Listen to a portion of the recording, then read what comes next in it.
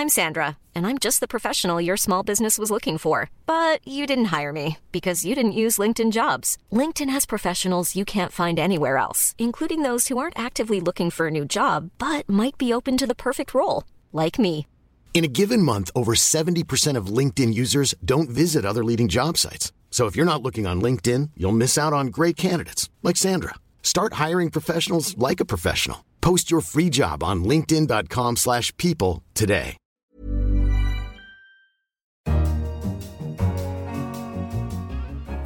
In London, this is The Economist. You're listening to Tasting Menu, a cornucopia of the biggest, the juiciest, and some of the strangest stories from across the week's coverage. I'm Lane Green, language columnist for The Economist, and on your menu, Donald Trump tries to trump Davos, a chilly forecast for winter sports, why New York's hipsters are suffering from a lack of guac, and a tribute to France's greatest chef.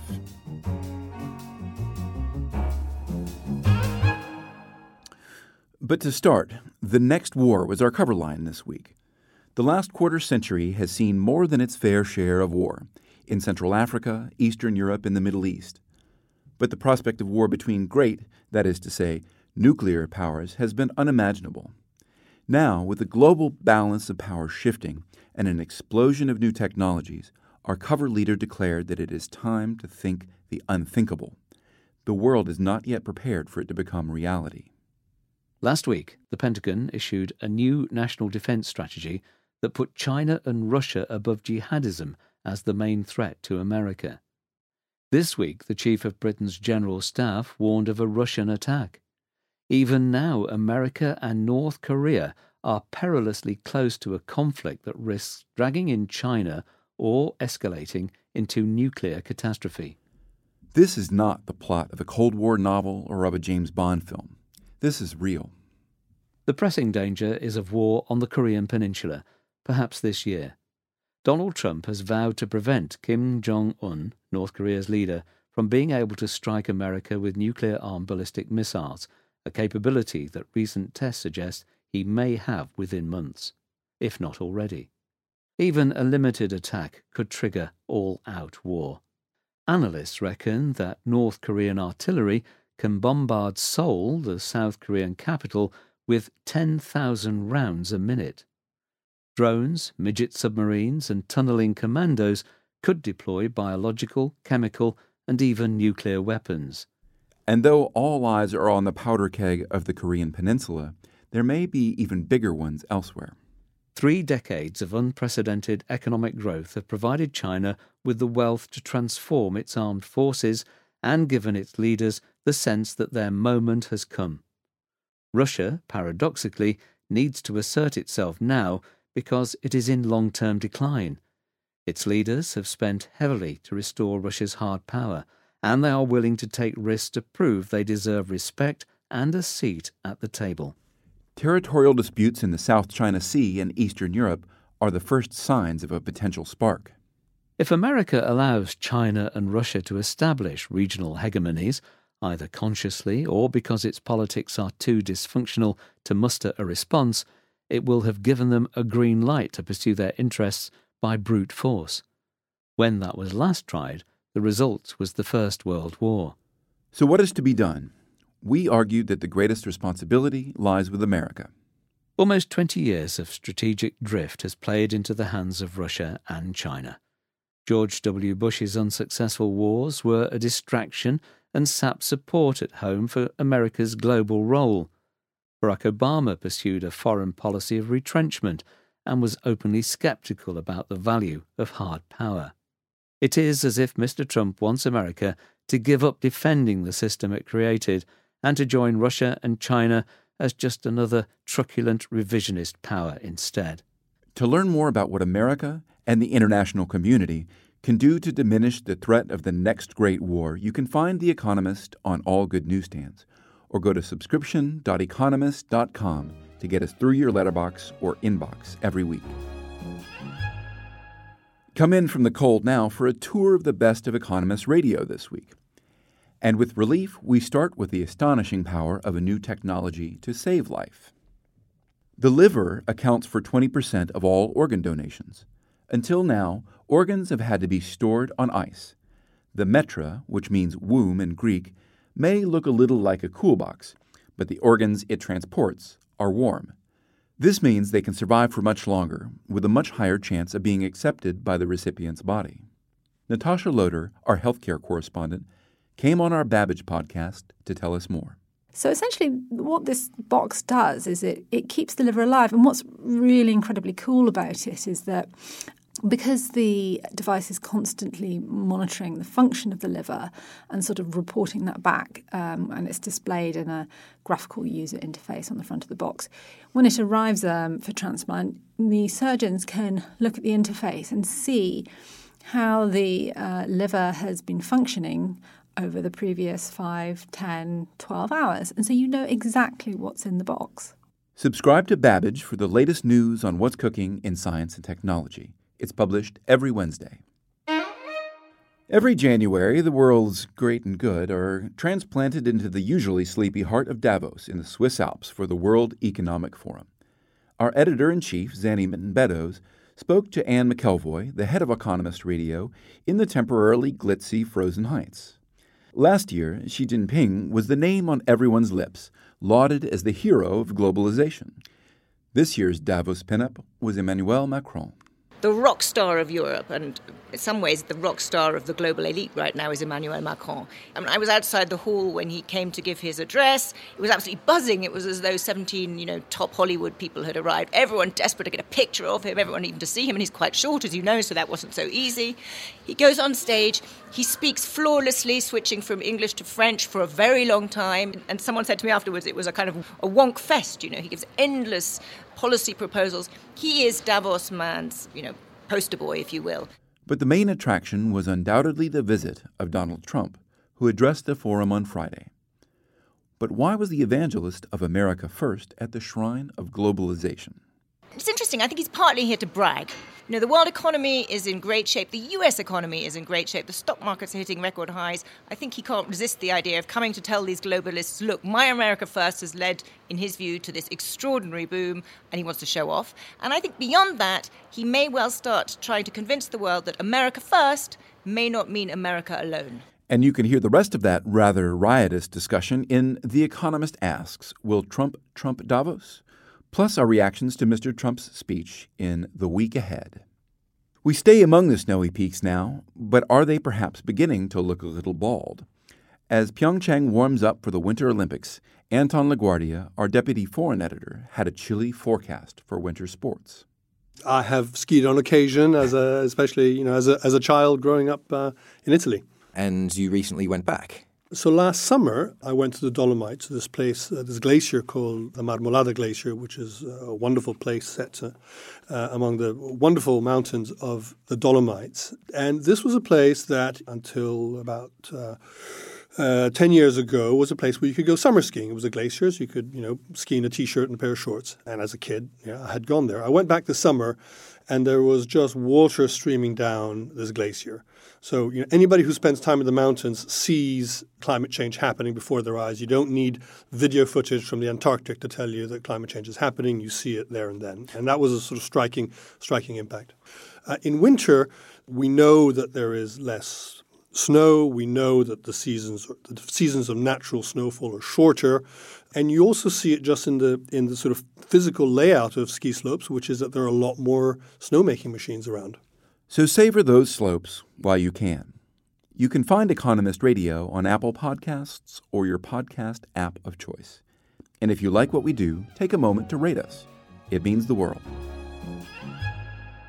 Among the catastrophic effects of climate change, there is one that may be particularly keenly felt in the breakfast bars of America's wealthiest cities. A piece in our business section explored why the country is suffering from a lack of guac. Although New Yorkers are not renowned for their patience, they do not seem to mind waiting their turn for a fresh serving of avocado. At Avocaderia, which claims to be the world's first avocado bar in Brooklyn, long queues stretch from the counter outward into a large food hall. The pebbled green fruit has become part of the area's zeitgeist, the Zeitfrucht. Imports have more than trebled over the past 10 years, according to the Department of Agriculture. It estimates that the annual consumption of the average American has increased from about £1 or 0.5 kilograms in 1989 to more than £7 in 2016. But how much is a mustachioed millennial on a fixed-gear bike willing to pay for their smashed avo on sourdough? The wholesale price for a case of 48 avocados peaked at $83.75 in September, up from $34.45 a year before. Chipotle, a Mexican-themed restaurant chain, said that historically high avocado costs were a big reason why it posted disappointing financial results last year. The pressures of erratic weather and soaring demand have left avo growers feeling green. This is because avocados are a fussy plant to grow, says Mary Lou Arpaia of the University of California, Riverside. Salinity levels need to be just right, the slope of the terrain not too steep, and temperatures stable. Erratic weather conditions can easily kill the crop. But the confidence of the avocado eater is not easily smashed. The founders of Avocaderia are already looking for new opportunities to expand after only having been in business for 10 months. Demand is huge, says one of them, Alessandro Bigi. On opening day, we actually ran out of avocados after just 90 minutes, and things haven't slowed down since. It's not just in America. In 2016 alone, sales of Peruvian avocados to China surged by 3,700%.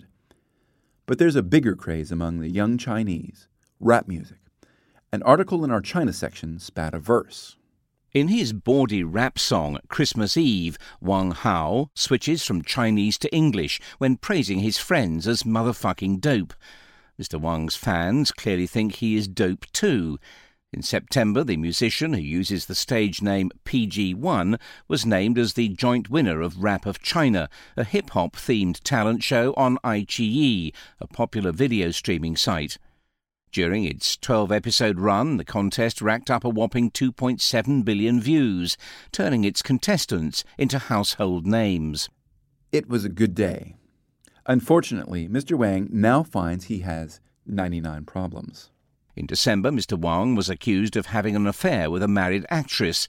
In an ensuing online furore, the Communist Youth League tweeted an attack on Christmas Eve, a 3-year-old track that web users had dug out of Mr. Wang's back catalogue and that contained far coarser lyrics than anything he had aired on the show, including a reference to drug-taking. All his records have since disappeared from music streaming services. The likeliest explanation seems to be that it ain't nothing but a G thing. G for government. Beforehand, China's media regulator was reported to have circulated guidelines informing broadcasters that they should not feature hip-hop music or give airtime to people with questionable morals, undesirable ideologies, or, gasp, visible tattoos. It's tricky. The administration's musical tastes haven't always been so narrow. In 2014, the country's leader, Xi Jinping, said there was a place in China for imported art forms such as rap as long as they conveyed healthy and upbeat messages. In recent years, rap-style delivery has even been adopted by the party in its propaganda videos. Extensive consultation, joint contribution and shared benefits was a catchy line in a partially rapped ditty released last year in praise of China's plans for state-led investment abroad, the Belt and Road Initiative. But recently, the country is no longer a gangster's paradise. Officials in Beijing are keen to promote Mandarin. They are not big fans of the local dialects that many rappers use. They also worry about the lewdness of some rap lyrics, a pretext that was used for blacklisting 120 rap songs in 2015, when members of one well-known group were slung into jail for several days, apparently for being too risque. Despite his approval of sanitized cultural imports, Mr. Xi is far keener on traditional Chinese arts. But to the great relief of its hundreds of millions of fans, Rap of China is still slated for a second and doubtless successful series. And finally, this week's obituary served up a lyrical tribute to the chef of the century, the Pope of gastronomy, Paul Bocuse. In impish mood, Paul Bocuse would roll up the sleeve of his whites to reveal on his left bicep a tattoo of a Gallic cock crowing. An American GI had done it for him during the war, and it seemed just right for his subsequent career as France's most celebrated chef. This was a man who was called the Pope, even God, by lowlier meal makers, and whose death, said Emmanuel Macron, had chefs everywhere weeping in their kitchens. He was a man of large appetites. He was the most decorated of them all, and not simply with Michelin stars, of which his restaurant, l'Auberge du Pont de Collonges, Paul Bocuse, near Lyon, had held 3 for over 50 years. To match his 3 stars, he had, for almost as long, 3 women, fairly harmoniously. His appetites were large. And though his fame took him to the kitchens of Disney and Concord, he and his food were as Gallic as they come. For what country was better provisioned than France? Cuisine classique had become over-fussy, but its fundamentals, butter, cream, and wine, were so magical that nothing could replace them. He signed on briefly to Nouvelle Cuisine, but in the end it bored him. Nothing on the plate, lots on the bill, was his conclusion. He was no fad follower, no fiddler. Molecular cuisine, puff. Nitrogen, phew. Give him some sausage and a glass of good Macon in the company of friends any day. I wonder if he would have had any patience for avocados. A good chef, like himself, worked and worked and worked by instinct, accepting that a recipe would be subtly different every time, and once it was done, the chef should leave the kitchen, greet the diners, present what he had made. He positively encouraged his cooks to open their own restaurants, and was delighted to welcome 650 students each year to his chef's school at Écully. In fact, his greatest success was to take chefs from being the magicians behind the curtain to center stage. A chef's sense of his own importance began, he insisted, with the uniform, the calot or the tall toque, the immaculate white jacket and the apron, the clothes of his trade. That moment when, preparing for his entrée en scène, he tied his apron ribbons round his capacious waist was the proudest part of all. And he might just have time, too, to roll up his sleeve, flash a smile, and cry, "Cocorico!" in case anyone doubted who and which country ruled the culinary world. Who is your national culinary champion? Tell us by email to radio@economist.com or on Twitter @EconomistRadio. You can find second helpings of everything you've sampled here online, and if you're still hungry, much more besides. In London, this is The Economist.